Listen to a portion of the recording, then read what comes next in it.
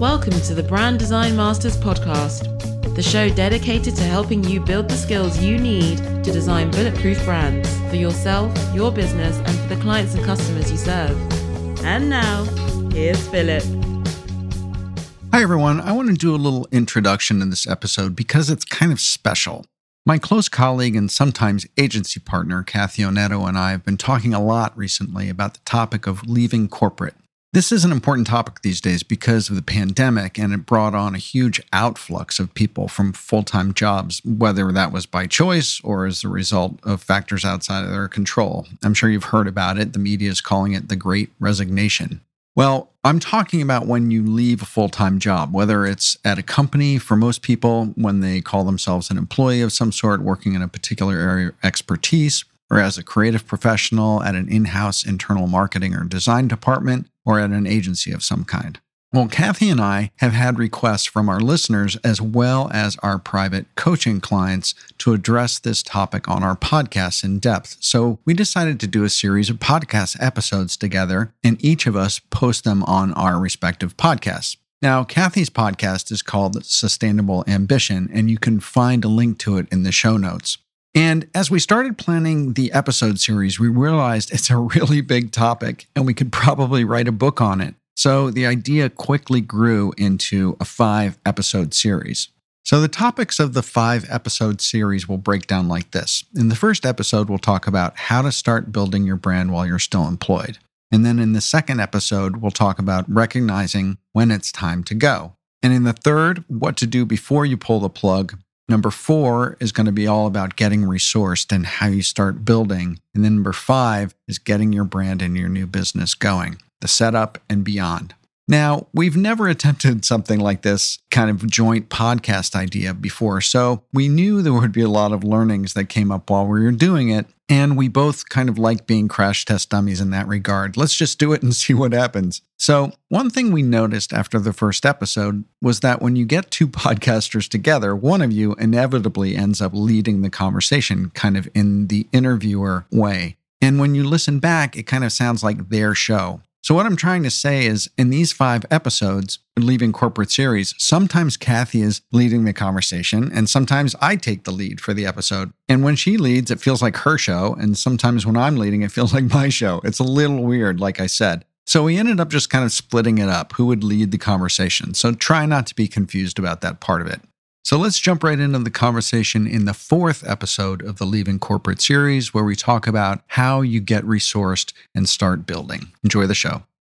Hey everybody, I'm Philip Van Dusen from the Brand Design Masters podcast, and I am here with Kathy Onetto from the Sustainable Ambition podcast. So Kathy and I are doing a 5-part series on leaving corporate and building a business or a personal brand. And so we found out that it's kind of easier if one of us kicks off an episode and acts like the leader to a certain extent in the conversation. And so Kathy and I have been kind of trading off this responsibility. And our plan is to both publish this series on each of our podcasts. So that's why we're kind of introducing it in this way, because it may seem weird that some of the podcast episodes I'm going to post on my channel feel like they're Kathy's podcast episodes, and it's going to be vice versa. So anyway, that's what's happening. So this episode is episode number 4, where we're going to be talking about getting resourced, actually what you are going to do and start building in terms of the infrastructure in your business. And those are things like, Kathy kind of framed it out as like front office and back office. And then there's also the people part. We're going to talk a little bit about like, what is a brand ecosystem? What is this thing? And what are you going to call it in terms of the land that you now own? And that can be things like your website, your social media platforms, your email list. It can be how your legal system is set up, your physical office, whether that's someplace you rent or whether it's in your home, the various business functions you have within your business, and also the people piece. So the kind of the networked piece, who are you going to need to develop relationships with and use on a regular basis? And how are those going to figure into your business? So I'll just kick off the definition piece of it, which is when you start out on your own, you now have to build your own brand. And there's this saying that says, don't build your brand on rented land. And everybody has a piece of their brand or multiple pieces of their brand on rented land, on social media, on things that you don't own. But you do want to have and build a brand ecosystem that has a home base in something that you control. And so that's just framing out the idea of a brand ecosystem. So the first place is your home platform, and this is generally your website. So you want to be thoughtful and planful about what you need to have on it and what this site's going to do for you. So Kathy, when you started building your home platform, your website, right out of the gate, what was it that you thought that you needed or you had to have it do there? What were people going to do there? What was it for? Well, it's really interesting, Philip, because one of the things I'll say, even before I got to the website, and this is because you and I are branding geeks and have expertise in brand strategy, is that I did a brand positioning.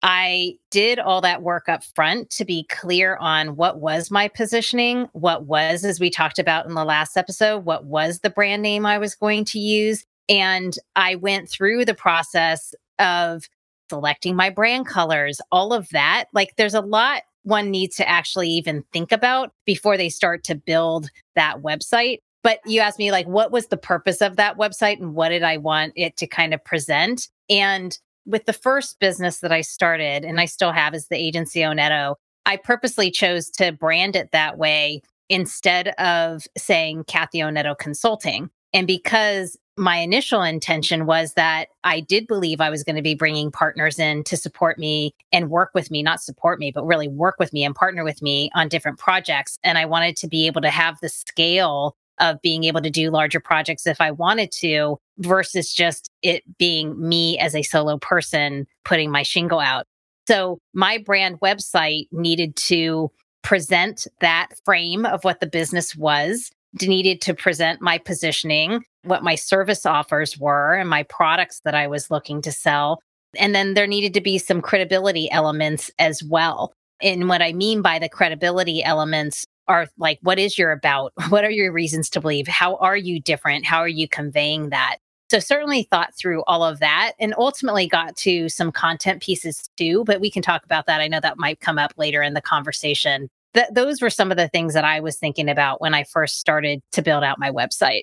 You know, one of the things that we've been talking about is that building a business, you start out of the gate with a concept and idea, but it evolves very quickly and it can get messy very quickly and you have to expect it to evolve. This is the one area, brand design, where that doesn't work for you.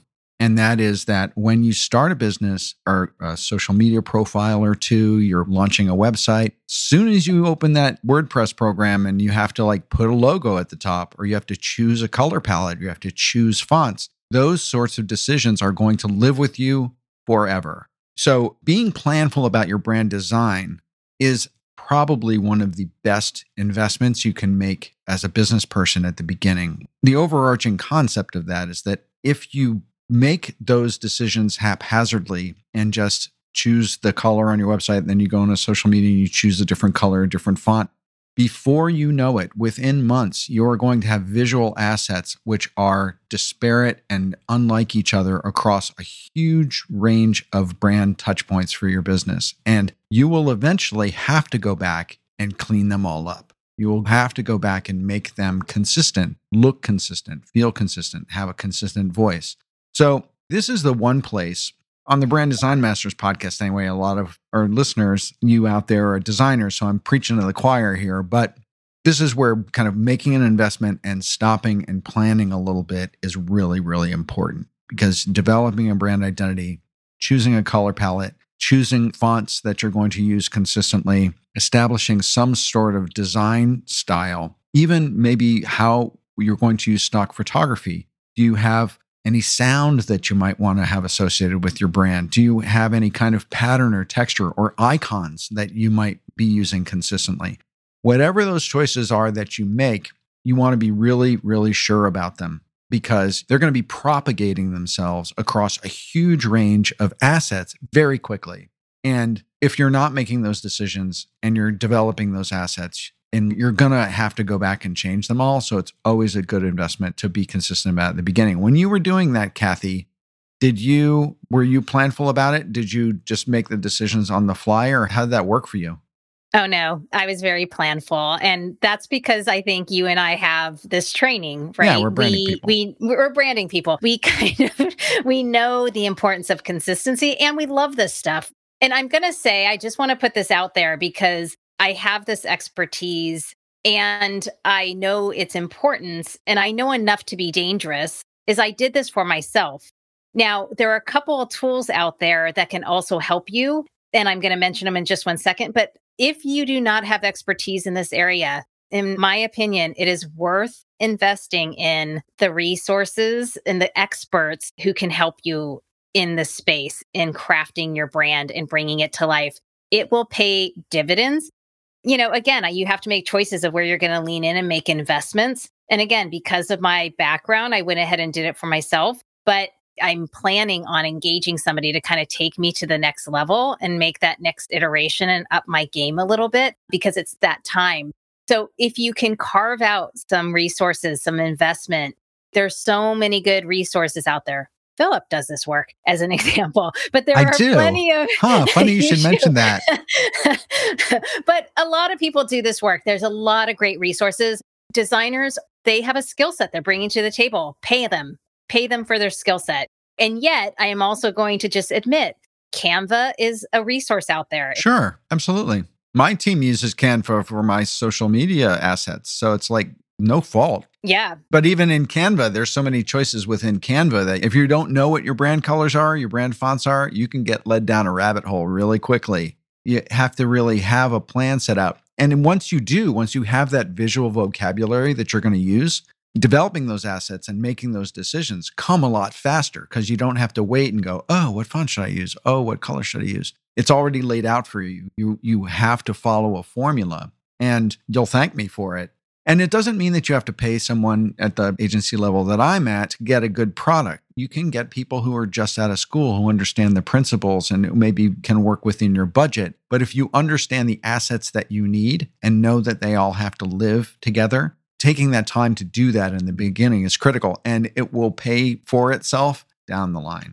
Yeah, for sure. And I do want to also just point out, if it's okay, Philip, that I chose to use Squarespace for my website platform, and I'm not getting anything for saying that. I've been really happy with Squarespace. And I think depending on the size of really website or the amount of complexity you need, because you may not need that much. Like, again, Squarespace is a fabulous product that gives you good design. You still may not know the fonts you need to use or the colors you need to use, but just know as a platform, it gives you a place to start. There's just so many tools out there that can help get you started and frankly, make it so affordable, which allows all of us to kind of be operating on our own the way that we do. Yeah, absolutely. And my website's on Squarespace too, because I wanted to manage it on my own. And now my website with all of the blog posts has grown to such a scale that changing over to something else would be prohibitively expensive at the moment. So I'm kind of stuck there. I mean, but there is WordPress, and for designers, there's Webflow and all sorts of new applications that you can use to develop websites to make them a lot more beautiful, have a lot more flexibility in design, a lot more bells and whistles.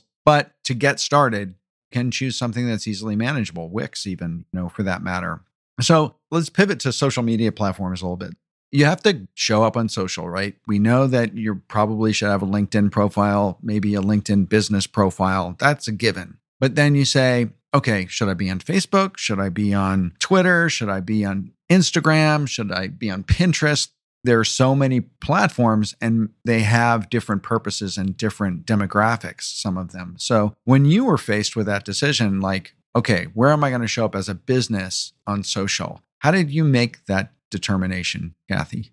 This is where I step back to my marketing training, and I think is so important to start here because, you are saying, Philip, like you should be on social. And I will say there are some people who might push back on that. And I will just say, it's likely you may be on at least one. And the way that I start to think about this first is to, first off, think about your business model and think about who you need to target or who you are trying to reach. Who is that customer target who's going to buy what you're going to sell? And where do you find them? Where is it best to reach them? Where are they looking for services like yours? And so thinking about that first, and where might they be finding you from a credibility kind of standpoint as well, depending on what your services are. that funnel of thinking that through versus just assuming, oh, I have to be on Instagram. Like if you are a B2B kind of product offer, I don't know that you need to be on Instagram, right? And so you really need to think about, where is my customer target? Where do they live? Where are they finding information? So for me, that's what I did. I thought about, well, where do I find business people? And part of me reaching them wasn't even going to be on social. It's usually through word of mouth that people are like, hey, do you know a branding person? Do you know a marketing person? Etc. So that's part of it. But I still wanted to have credibility around, what is my expertise? What is my discipline? And so I chose LinkedIn as the primary place that I was going to plant a flag, if you will, and have more content being presented there. And then the second one was Twitter. And because again, you have more thought leaders and business oriented folks on Twitter posting there. And one of the things I'll just say here too, and I don't know if you'll agree with this, Philip, but I appreciate it. And most of the time, this is what I hear from people, is that don't think you have to be everywhere. Start with, again, those couple of places that are most relevant for you, because it can get really overwhelming. And I think people make the assumption that they have to be everywhere. And that may not be the case. And, there's some people out there that preach now and really will go out there and say, I'm running a successful business without being on social. I don't want to be on social anymore. Mm-hmm. I'm kind of disconnecting because of many factors, which is probably a separate podcast where they don't want to be engaging for a number of different factors or reasons on social media. But that's how I approached it.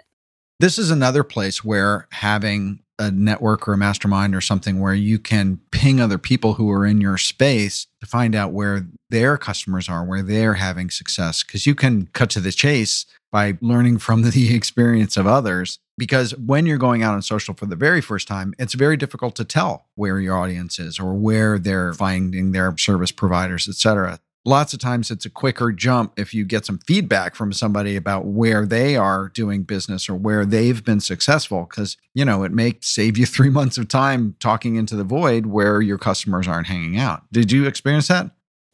I'll admit I didn't, because I think I was thoughtful about who am I trying to reach and where will I find them or where should I show up. But I actually want to bring it back to you, Philip, because in a prior episode, you had talked about how you started through your network and through the masterminds you were learning, and you kind of started to learn about others doing content marketing. Yeah. And you were like, oh, that's my jam. Yeah. And then you chose to lean into a couple of different channels, including YouTube. And so I'd be curious to have you share a little bit more about, how did you choose your social media platforms? And you've had a lot of success there. So maybe you can share just a little bit of insight around how you made those choices and what's worked for you. Yeah, design is visual. So I knew that I should probably be on a platform that had a visual component to it. So that took Twitter out of the equation, even though you could say, yes, you can post visuals on Twitter, but it's not driven by visuals. So I learned a lot about repurposing early on. And people who were developing content, but then reusing it in a different format on a different platform. So you were developing an original piece of content, but then you were expanding your reach with it by repurposing it in a different format. And when I thought about my content, I thought, well, first of all, I didn't start really with social. I started with my website, some lead magnets, and driving people to those lead magnets so I could get their email address. And I started with publishing a newsletter for 6 months before I did anything else really on social. So I focused on developing my own email newsletter first. And I did that for 6 months. And then I said, okay, I'm either going to develop a YouTube channel or a podcast. And so I had to weigh those two and decide what were the pros and cons of them. And I thought, well, YouTube is visual, number one. So that really helps. Podcasting is like, dancing about sculpture. You can talk about design, but you can't show it. I thought YouTube was going to be very important that way because it was visual. And number two, as a repurposing platform, YouTube can be repurposed better and further than any other medium. You can get transcripts from YouTube videos and turn them into blog posts or articles. You can take the audio and publish that as a podcast. And so I thought, if there is a platform that's got the most legs, it's YouTube. And I also saw that video was going everywhere. So Facebook was starting to develop video, and Instagram was developing video, and Twitter, it's just like everyone was building a video component of their platform. And I just thought, this is a sign. So I started publishing on YouTube. We could have a whole episode about, how you go about publishing consistently and building an audience on a platform. But just quickly, what I would say is you want to set yourself a schedule where you can comfortably post and post on that schedule like it's a job. And if you miss a date, then you're out of a job, because that's really the only way to go about it. I did that with my newsletter, said I'm going to publish a newsletter once every 2 weeks. I did that with YouTube. I said I'm going to publish one video every week. And I got that engine going and kept that up for a long period of time. But I did have dead ends too. Like I had heard from people that Twitter was great for having conversations and there were a lot of marketers on it, et cetera. So I was tweeting, I was promoting my videos on Twitter. So when I would post a video on Monday, I would schedule using Hootsuite all these, 2 tweets a day, 5 days a week, promoting my videos. You had to write original tweets because you couldn't copy and paste the same tweet because Twitter would, not accept that, or Hootsuite wouldn't. So I was putting a lot of time and energy into Twitter. And it wasn't until 6 months later that I decided to really look at my Twitter analytics. This was a huge learning. And my Google analytics and say, okay, where is my YouTube traffic coming from? And where am I actually getting traction on my Twitter activity? And I realized that I was getting a lot of likes and comments and shares and retweets, but no one was clicking on the video to go watch the video. And that was a traumatic experience for me. It was like, oh my God, I've been putting so much time and energy into posting on Twitter, promoting my videos, and it is getting me nowhere. It is not returning any traffic to YouTube. And I thought, that's it. I'm done. And I stopped doing it like cold turkey. And I wish I'd known this before, sort of thing. Pay attention to your analytics. When you are starting to post content, watch what happens. Watch where you're actually getting real actionable traffic. Because if something's not working for you, you don't want to kind of continue on it, because doing engagement on social is a lot of work. So anyway, so that's just a little bit of my experience. How did you kind of start off, Kathy? What did you start first with? And then how did that go? I started really with LinkedIn and Twitter, as I said, and I'm just going to admit, I'm not the best at social media. It's something that I'm continuing to do and I think is important, and it does work for me in some ways. And I'm still figuring out how I want to continue to optimize it. So I'm just going to be transparent about that. But one of the things I also wanted to come back to that you mentioned is I also, because I like writing content, I did start an email list as well early on and a newsletter. And what I would say, there's a couple of terms that you brought up too that I just wanted to come back to, Philip, and kind of frame for people. And actually, I'm going to step back to this. The whole point of what you said around you don't want to build your business on rented land, if that's the right term. It's kind of you want to have ownership over something. If everything you own is on LinkedIn, well, then you're not driving traffic to your website. They're not always thinking about you, for example. And it is beneficial to have an email list where you can communicate with your fans. And so you may not agree with all of this, Philip, but I think for some folks, some of these terms can start to feel a little weird because we're not all comfortable with marketing. I'm even a marketer, but going out on your own and marketing yourself also feels a little different than marketing a brand out in the world. Absolutely. Yeah. And so, you use the term lead magnet, and I know some people get a little cringy with that term. So not everybody may know what a lead magnet is. Here's how I think about it. It is offering something of value to people in exchange for their email. Mm-hmm. And hopefully it is that you're really offering something of value and you're coming from a spirit of generosity, because that's what a lot of content marketing it is, really. It's what it all is. Like giving value.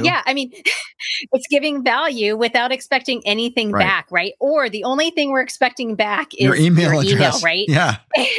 And it's really so that, hopefully you are getting something of value from the exchange of information, and hopefully you're a fan. I appreciated recently rereading something around this where somebody was saying, if you start an email list, just know people are going to unsubscribe. Yeah, right. And get ready for it. And just know it's okay. It's a gift, actually, because guess what? That person isn't a part of your tribe. Right. And there's different people out there that have different numbers. Oh, you need 1,000 people. Like some people say you need 100 people. Like just start even with like, who are your top 20 people who love what you're doing and love what you're saying and are going to be willing to share what you're putting out into the world and make it shareable, right? Make it of value so that people do want to subscribe and want to be hearing what you're doing. To weigh in on that a little bit so that if people aren't like familiar with what's a lead magnet, it means like, how do you attract people to you essentially? How do you bring people into your tribe, if you will? And again, yes, it's generally offering something of value in exchange for their email, and then continue to offer something of value. Like if you ask them for your email and you want to send out a newsletter, then figure out what that cadence is for you and just really have it as a goal to offer something of value to the people who are signing up. Yeah. And people say, well, I don't really need an email list. And the reason, apart from wanting to deliver my newsletter, having some success on YouTube and developing a following on YouTube, YouTube doesn't allow you to connect with your subscribers. They allow you to deliver videos to them, and their subscribers may or may not get a notification depending on what they have turned on. But you have no ability to communicate with those people directly. And so I was schooled very early on that you have to get people off of YouTube and into your email list, because YouTube goes down tomorrow, right? Or you think of the people who built brands on Vine, right? People build like $1 million brands on Vine or Periscope, and they just went kind of like poof, right? And there goes your brand. And so you have to be really wary of making sure that you own or have direct communication with your audience. And so wherever you're on a platform where you don't have that, Twitter, for instance, for a period of time, you could actually download, I caught it just in time too. You could download all your Twitter followers and get their email addresses. And then they kind of cut that off so you couldn't do it anymore. But getting people onto your email list is really the gold standard, because it's the only thing that you own. It's the only way that you can really communicate with people directly without the influence of an algorithm or the whim of sort of a CEO of a social media company. Yeah, for sure. You were developing an email list. And so how did you start to use that list when you were developing it? I did the same thing as you. I kind of just made a commitment to, I'm going to send a newsletter every 2 weeks. And I just held to that commitment. That can change over time. But again, I enjoy writing and I wanted to put thought leadership out into the world. So over time, you had asked about the website too. Over time, I built up content that I was writing. So I was doing regular blog posts and I was doing white papers and things of that nature that I was also putting on the website and sharing that content back out with my subscribers. So that's really how I continued to kind of utilize that email list. Hey everybody, I wanted to take a break and tell you that my signature course, Brand Strategy 101, is now open for enrollment inside the Brand Design Masters Academy. This is a foundational course for creative professionals and entrepreneurs who want to get started with brand strategy so you can sell bigger projects, increase your fees for the creative work you already do, and get paid for the thinking and advice you've probably been given away for free. The moment you enroll, you get immediate lifetime access to 7 modules of training with over 8 hours of instructional videos, 25 lessons in all, plus 24 downloadable strategy tools and conversation guides.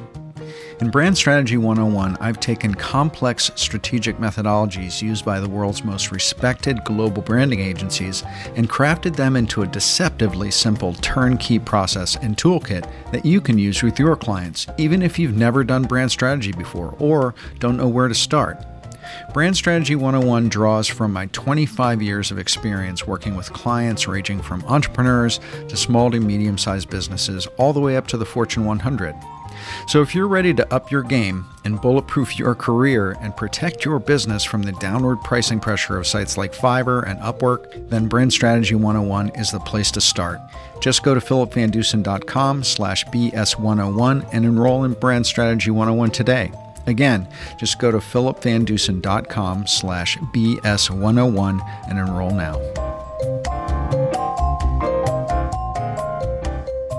So let's talk a little bit about back office or even the office itself. So you're on your own. You're not getting on the train or, getting in your car and going to an office anymore. Are you going to work in your home office? Are you going to go to a co-working space? Are you going to go rent someplace? How did you approach that, Kathy? Did you evolve from one thing to another? Did you experiment with things? I know I did. So I'd love to hear what you did. So here's what happened. Like my first year, because I didn't know how it was going to go, I was like, I don't want to take on the overhead. So I went ahead and I just said, I'm going to create my home office and I'm going to work from home. And I'll be honest, it didn't work out so well. I mean, it was fine. It's almost like I need about 2 to 3 days at home and 2 to 3 days in the office. Like that's really what ended up working out for me. I didn't function well just working at home every single day. So I got a co-working space and that worked a lot better for me. And like I said, I didn't go there every day, but I went there around 2 to 3 days a week. And then COVID hit. And so I've been at home like everybody else and have had the luxury of being at home, I recognize. But again, I'm struggling with this. And so it's happening kind of again. So I am likely going to be getting a co-working space again soon. And I appreciate having that balance of having both some time at home where I don't have to commute and then times when I get myself out of my house. So that's what's worked for me. I did the same thing. I mean, when I started off, I did my first year in my home office and I can keep my own company very well. But after a while, I started getting a little rammy. I started not even liking going into that office because it started to feel like too much of a cocoon, too much of a prison. And then this co-working space opened up in my town. And I just thought, oh, I'm going to try it out. So you could just not even sign up for a subscription. You could just like buy time for a day. So I did that for a couple days. And I realized, oh my gosh, just being in a space with other people who were working or having a change of environment, I started getting inspired and getting ideas and I was interacting with other people. I take that back. I actually started by going to the library. I went to the library and got out of my house for the first few weeks until I learned about this co-working space. So I actually started by getting out and going to the library. Then I started the co-working space. I was in, kind of the group situation of a co-working space for about a year. And then I met somebody who was another designer and we decided to rent a private office together in the co-working space. So we did that for about a year. And then she left and rented her own office somewhere. So I did the same thing. So I left that co-working space and rented my own office in a building that's, a few blocks from my home. But it's a 10 by 15 foot office, but it's not in my home. And I can create this psychological separation between home life and work life, which is really, really helpful for me. So would you have any kind of recommendations or suggestions to people who, when they're considering this, whether it's home or away, or there's anything in terms of setup or organization or hardware that they should keep in mind? That's a really good question. A couple of things. One is that you need to figure out what's going to work for you. And so there's no one size fits all. And so that's one thing I just want to note. So don't do what I'm doing. Don't do what Philip's doing. Like each of us has our, especially from a sustainable ambition perspective, you need to figure out what structure is going to support your life and your work. So if you have kids at home and you don't want to take the time to commute to different places and that just doesn't work for you, then that doesn't work for you. I will say, with the little I know about neuroscience and talking, doing some of the research I've been doing and conversations I've been doing, investing in and figuring out your space and having the cognitive cues that this is my space for work, this is my space for my personal life if you choose to work from home. I think creating those distinctions is really important. And my understanding is some of these cues that you have can really help in helping your brain know, okay, now I'm in work mode versus now I'm in personal mode. So I do think thinking about all of those types of things is really important. I mean, there are a lot of systems that one can get, obviously, to kind of support yourself and your business to make sure that it works functionally for you, if you will.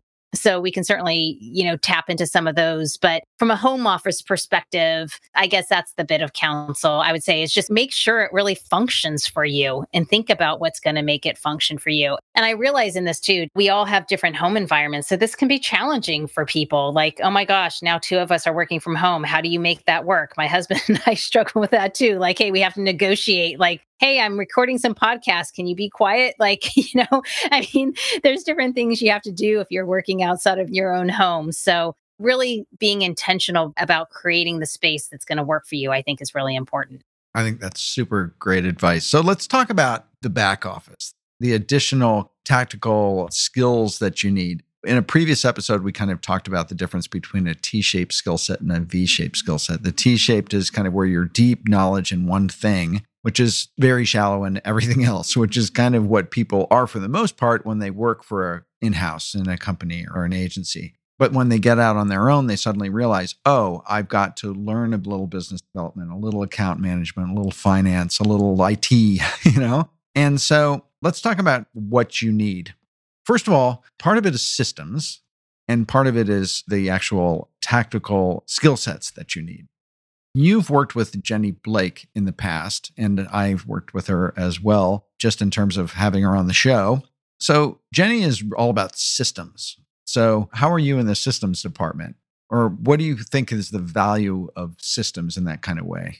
Yeah, well, actually, I have to give a shout out to Jenny Blake. We both have had her on our podcast, and her new book, Free Time, I think is great. And I do think what she champions is this idea of, it's very easy when you start to go out on your own. Some of us start to do it because we're like, oh, we want more flexibility, right? And this is her language. You find yourself in a ton of friction and you're just overloaded with all the different things because you're wearing all these different hats now, as you were saying, Philip. And so instead of being in flow and or having flexibility, whatever your term, like you're in a bunch of friction. And so systems really can help you in easing some of that burden. And I will say, I am not the best at systems. I even have like technology as some of my background from my college education and business school, but it's not where I love to spend a lot of time. And yet I'm highly organized. I actually think I have way more systems than I give myself credit for.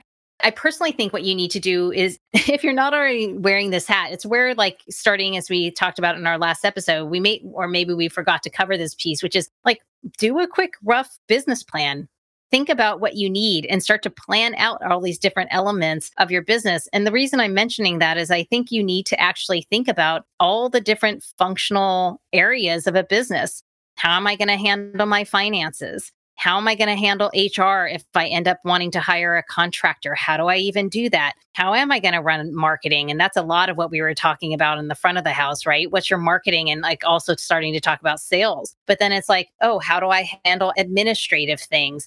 It's not just the technology systems. It's also what process do you put in place to support you running your business? And I think sometimes it's easy to overlook that you need some of those things. And I will say, I thank Jenny for what I've learned from her because she helped me put in place more systems. But the final thing I will say about this, Philip, and I'll pause, is I also want to forewarn people that you can jump quickly into systems and quickly get overloaded and take on too much too soon. And so that was one of my learnings with systems, is also like, be thoughtful about it, put in place what you need, but also don't overreach, or be willing to cancel some things if you put some things in place and you're like, you know what, I'm not using that. I don't need that. So anyway, that's kind of been my experience so far with systems.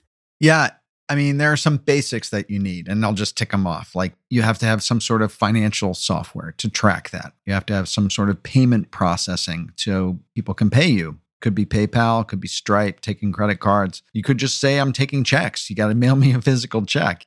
Project management, social media management, marketing, design. So that could be Canva or something of that nature.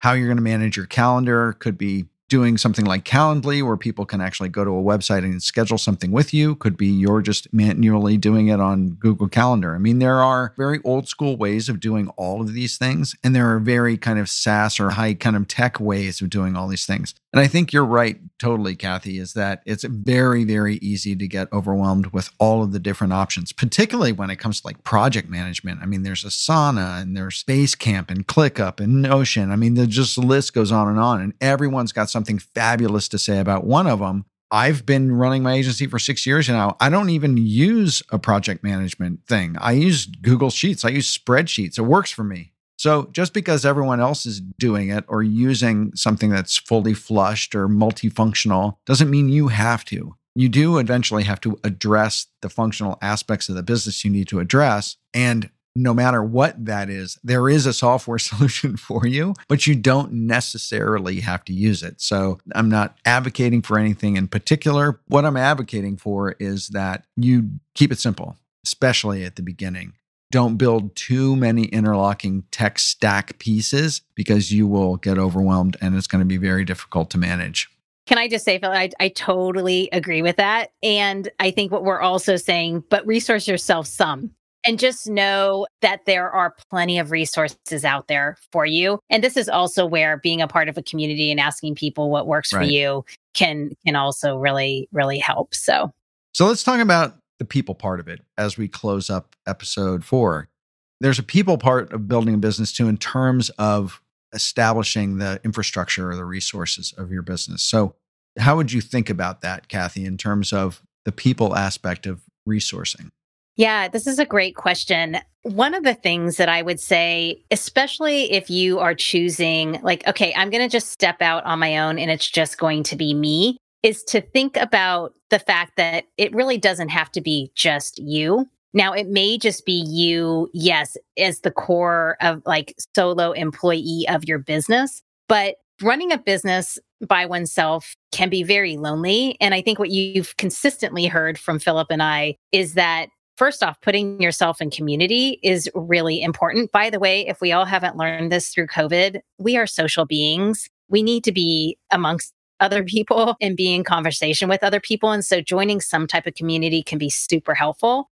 The other thing, though, is, and Philip, you alluded to this, I think I alluded to it as well, is that you can partner. It doesn't have to be you doing all of the work. You can bring contractors in to support you as part of your business to take on different types of work. So that's another way to think about resourcing and connections. And then there's plenty of other resources too that you can tap into for additional support. And I would personally really think about, do you want to take on an employee, or do you want to just work with contractors? And really legally, HR issues. I live in California. Like you really, and don't get me wrong. You really don't want employees. I mean, it sounds so awful, but there's so many regulations around when you start to take on full-time employees that you just want to be really thoughtful about it. And so your business model might be such that you're going to jump into that right away. And then I would just say, make sure you have all of the legal support or whatever the proper support is around that. But also don't think you absolutely have to do that. There are ways to tap into fractional resources that can support you, from, administrative support to marketing support, et cetera. So I really think it's important to recognize, and I have to say, this was something I had to learn and figure out, like, oh my gosh, how do I find people to work with? How do I bring people in? And you have to start to realize that investing in some of these resources will allow you to grow more and allow you to scale. I think the point that you made is so well-founded in terms of the legality of having full-time employees. And the fact is that we are seeing this in major corporations in the United States. I mean, that's one of the things I talked about in the first couple episodes, was the fact that major corporations, major agencies are outsourcing to individual contractors more and more. We are developing a robust contractor economy right now. And so if you are an individual contributor, it even makes more sense for you to kind of work in that same way. And there's the benefits of working in that way. Number one, so you can expand your offering in terms of what you can offer and the types of work you can take on, meaning partnering people to get their skill set to deliver the thing. But here's the other key part of it for me, which is that it's also about referrals and business development. That the more people you partner with, you bring them in. It's like the sharing economy. You bring them in, you work a project with them, you bring them in for a client, and they are going to do the same for you. And they are going to refer you to other people. Maybe some work comes down the line that's totally outside of their skill set, and they refer you. So that sort of relationship building is also super helpful in terms of business development. So that's another thing that you should take into consideration as you think about building and utilizing a network of partnerships within a new business. Absolutely. The other thing I just want to call out, which is a huge benefit, is think about it as I can potentially, assuming these people are out on their own too, who are all my favorite people to work with? Exactly. I mean, I can go work with my friends. That would be amazing. And so there are some benefits to this as well in that regard. So I think that's a great place to kind of tie up episode 4. And so just to give a kind of a shout out to what episode 5 is going to be about, the last episode in this series, we're going to talk about getting your brand and your new business actually going. In our car or trip analogy, it's going to be starting the car up and starting to head down the driveway. Like, what do you got to do to actually press the start button, make things start happening? So that's what we're going to talk about in the next episode. So Kathy, it's been awesome talking to you. And I hope everyone comes and joins us in the next episode. Yes, I agree, Philip. This has been wonderful. Thanks for the conversation. And we'll see you guys in the last episode to get you going and moving in the direction of starting your business. So we'll look forward to talking to you then. If you'd like to help support the Brand Design Masters podcast, please rate and review us on iTunes or wherever you listen to your podcasts. Also, if you want to stay up to date on all our content, products, courses, and live video shows, head over to philipvandusen.com/muse and sign up for the Brand Muse newsletter. That's where we share all the latest news, resources, articles, books, and videos that we recommend to help you build and improve your creative practice, personal brand, and business. That's philipvandusen.com/muse, MUSE. Thanks again for listening. Bye for now.